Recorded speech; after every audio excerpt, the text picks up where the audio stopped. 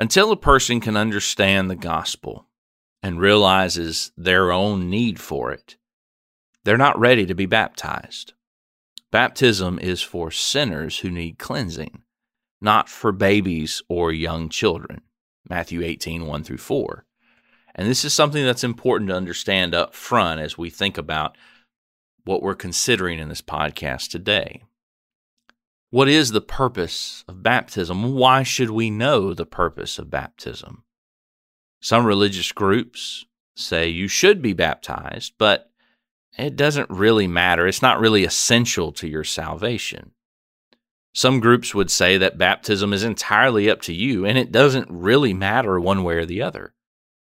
What does God say about the purpose of baptism? When we open the pages of the Bible and we read the New Testament, what are some things that are said about baptism? What does God say about the purpose of baptism, and why should we know that? First of all, I won't give every single thing found in the Bible today, or you'd be listening to me for a long time. But we're going to think about five different things that are mentioned in the New Testament. First of all, baptism is for the forgiveness of sins. Then Peter said to them, "Repent and let every one of you be baptized in the name or by the authority of Jesus Christ for the remission, for the forgiveness of sins. And you shall receive the gift of the Holy Spirit." Acts 2, verse 38. Both repentance and baptism are connected to the remission or the forgiveness of sins and receiving the gift of the Holy Spirit. To say that repentance is required to receive the forgiveness of sins and the gift of the Holy Spirit, but baptism is not, that's to ignore or to even twist what this passage actually says. Repentance and being baptized, those two things are connected to being forgiven of our sins, both of them together. Whatever repentance is for in this passage, for the forgiveness of sins, baptism is for the same thing. That's number one. Second of all, the Bible teaches that baptism is how we start our new life in the Lord.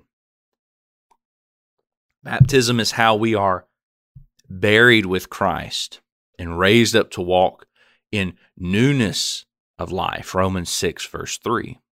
When we are baptized, our old man of sin is crucified with Jesus, Romans 6:6, and we are set free from sin. It's the following verse, Romans 6, verse 7. We are set free from sin so that we can be slaves of righteousness, Romans 6, 17 through 18. In other words, Paul explains to Christians in Romans 6, and he reminds them, look, when you were buried with Christ and raised up from the waters of baptism, that is when you started. That's when the old man of sin died. That is the moment you were set free from sin. And when you came up, that is the moment you started your new life with the Lord.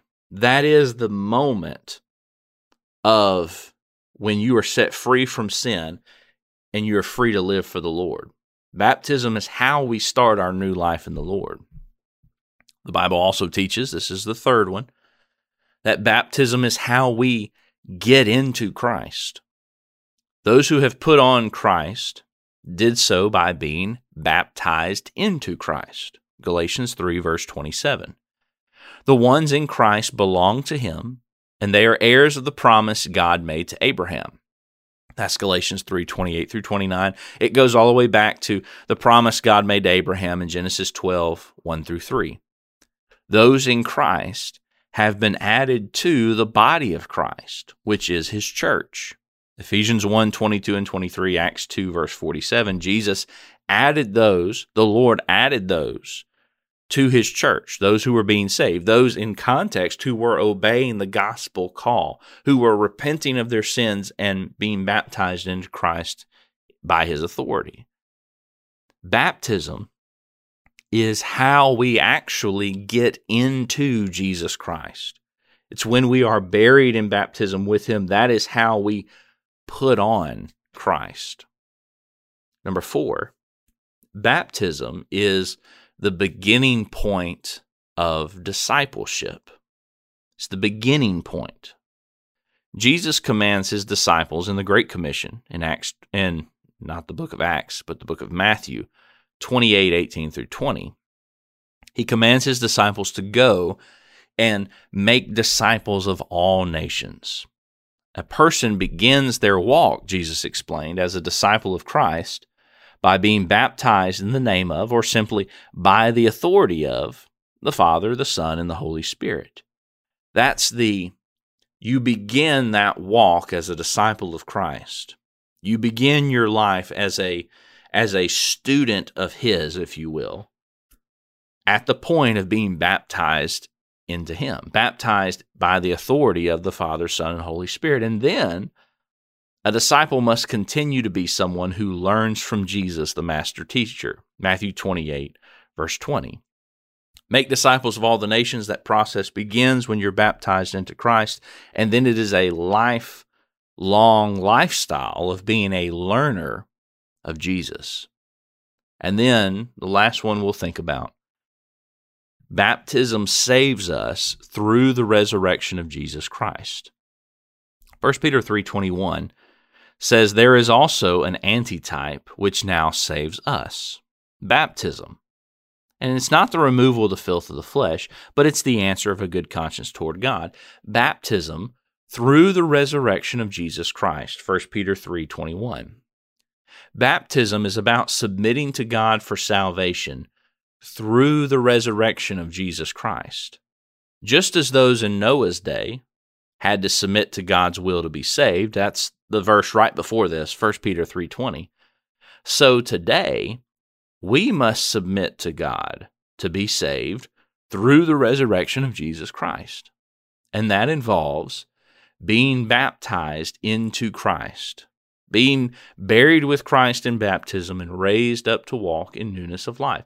It's because He has been raised from the dead, we can be buried with Him and raised up, set free from the old man of sin. When we let God speak through His Word about the purpose of baptism, we will have a much clearer understanding. I know this is a subject that often is hotly debated, and really at this point, I don't suppose it's maybe hotly debated anymore. Is it just everybody sort of in the religious world shrugs their shoulders and I guess goes kind of, yeah, it's whatever. And I wanted to record this and show you some of what the Bible says about baptism to at least get you thinking and get you to realize that baptism is not meaningless. Baptism is not a take it or leave it thing. There is a lot of significance attached to baptism. Now, baptism is not the only thing that matters. It's not the only thing that's important. But it is something that does matter.